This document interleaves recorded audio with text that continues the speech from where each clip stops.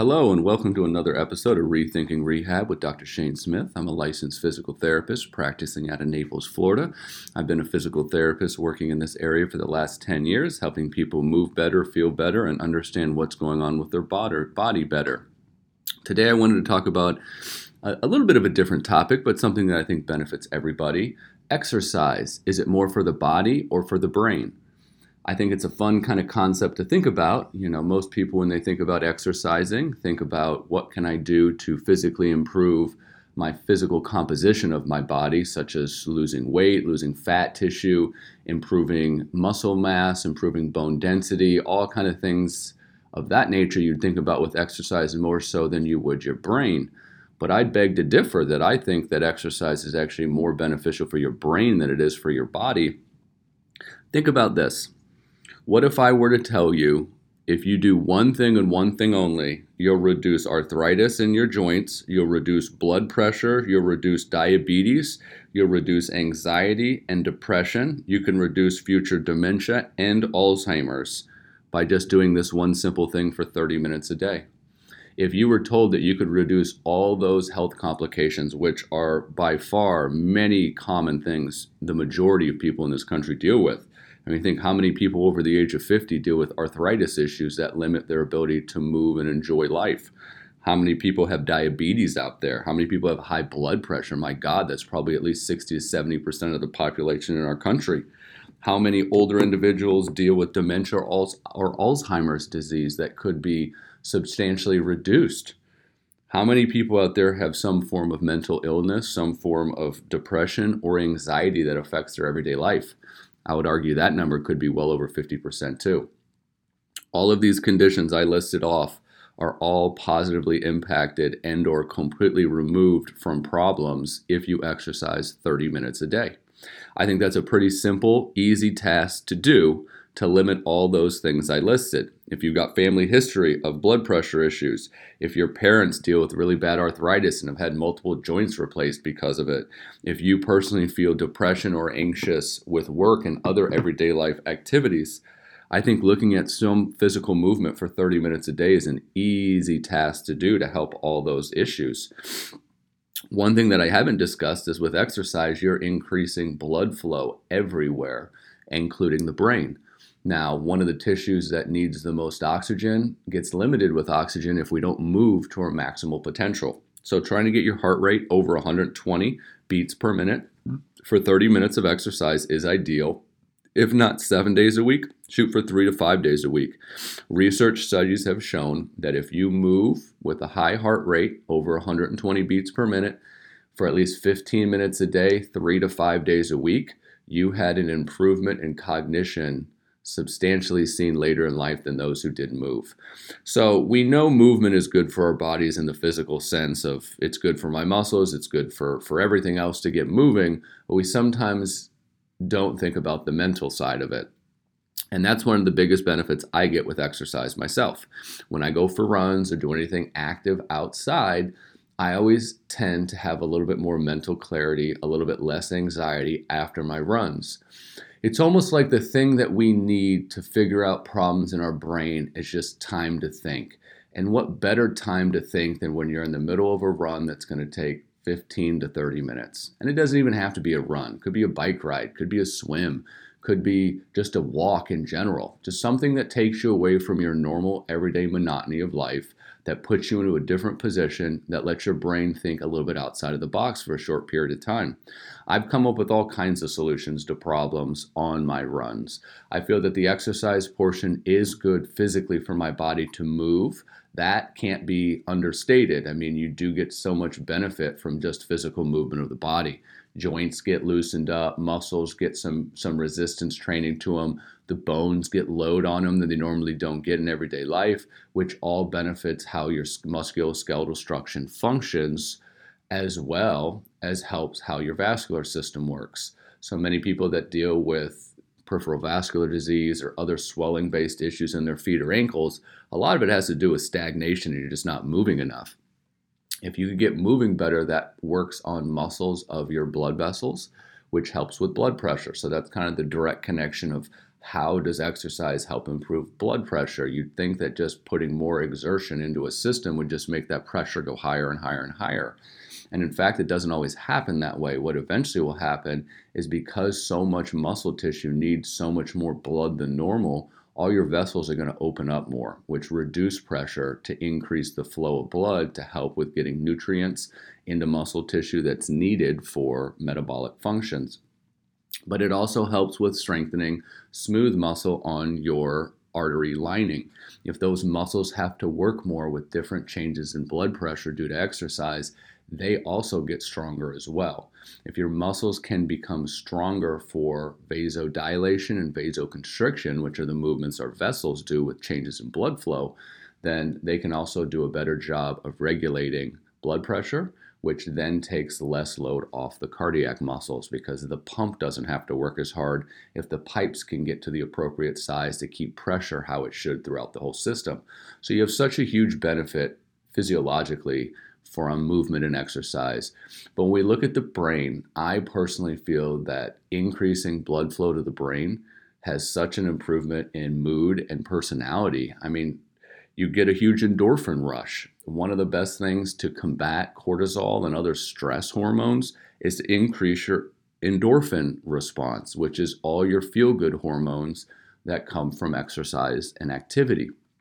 If you can increase those hormones, we're able to handle life challenges much, much better.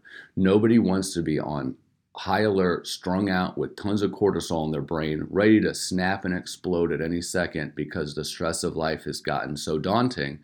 Wouldn't you rather be in a calm mental state where challenges, problems come your way, but you're able to analyze and think thoroughly through what's the best option to solve this problem?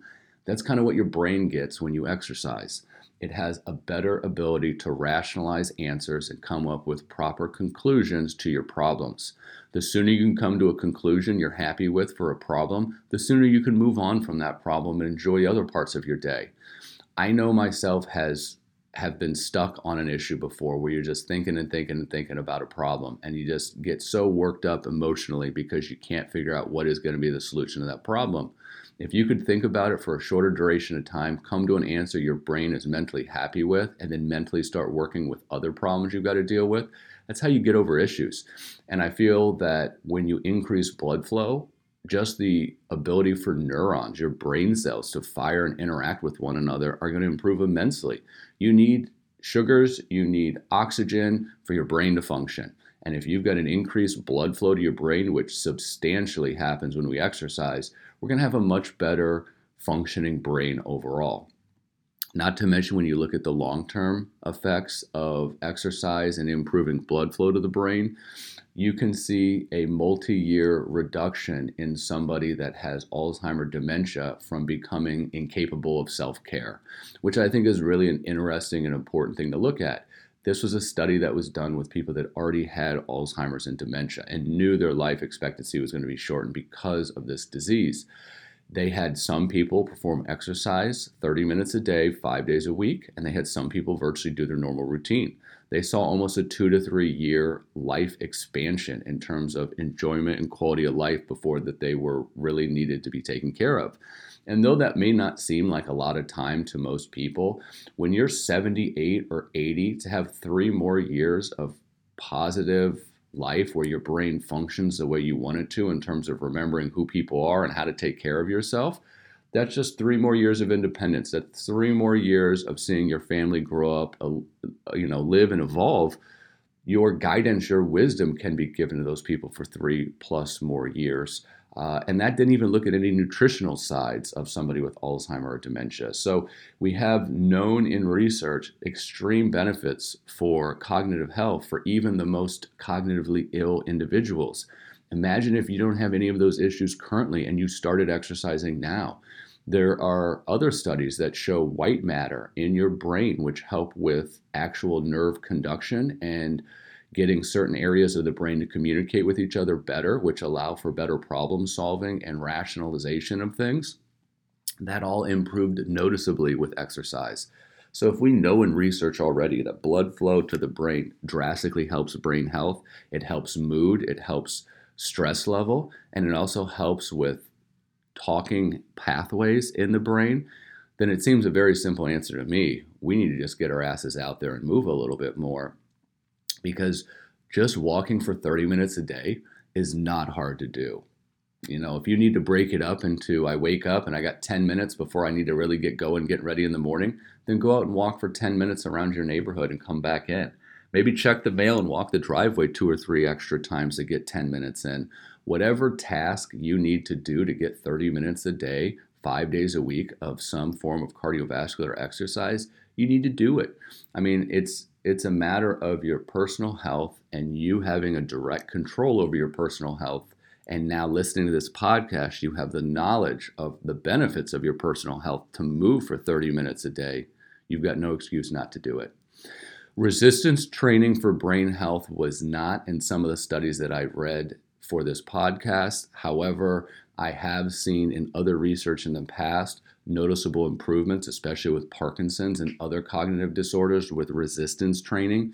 It really just helps you move to a larger amplitude, and thus movement centers in the brain have a better understanding of large movements that can be completed. So just because cardio comes up more often for brain health because it increases oxygen levels for a longer duration more effectively to the brain, doesn't mean resistance training doesn't have similar benefits for stress and blood flow to the brain.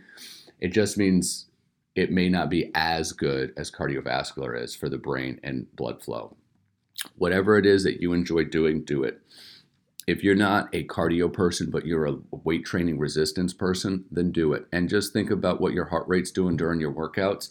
Maybe doing something a little bit more cardiovascular intense with your workouts, like a HIIT training class, or just keeping increase in heart rate throughout your workouts, not letting your resting heart rate get too low. That may just be reducing your rest times. It may be reducing weight totals and going to a higher repetition total of lifts. So instead of doing 3 sets of 10 at a certain weight that you feel is challenging, maybe you reduce that weight so that it seems slightly easy and you double or triple your reps per set. That will increase the load on the heart longer, which increases your cardiac output and also challenges blood vessels and increases blood flow to the brain longer, such as you would get in a cardiovascular exercise, walking, swimming, running, biking, whatever else it is that we've talked about before. So keep this in mind, especially as we get to this wonderful Thanksgiving holiday this week. I hope everyone has a good time with their friends and or family over the Thanksgiving holiday. There's a lot of turkey trots that go on over Thanksgiving. Typically, it's thought of, let me get out and run a little bit so that before I sit down and gorge myself, I don't feel as bad about what I did, which also gets back to mental health. You cognitively feel better about eating a big meal because you just did something physically exerting and thus don't think it's going to make you look or feel as bad afterwards, which there is some physical truth to that. There's much more mental benefit to that statement as well. So I hope everybody enjoys this short podcast. Get out and move. It's not only good for your body, it's very good for your brain too. And I'd argue the brain benefits outweigh the physical ones. Have a great day, everyone. Happy Thanksgiving to you all. And until next time, keep moving and stay healthy, everyone.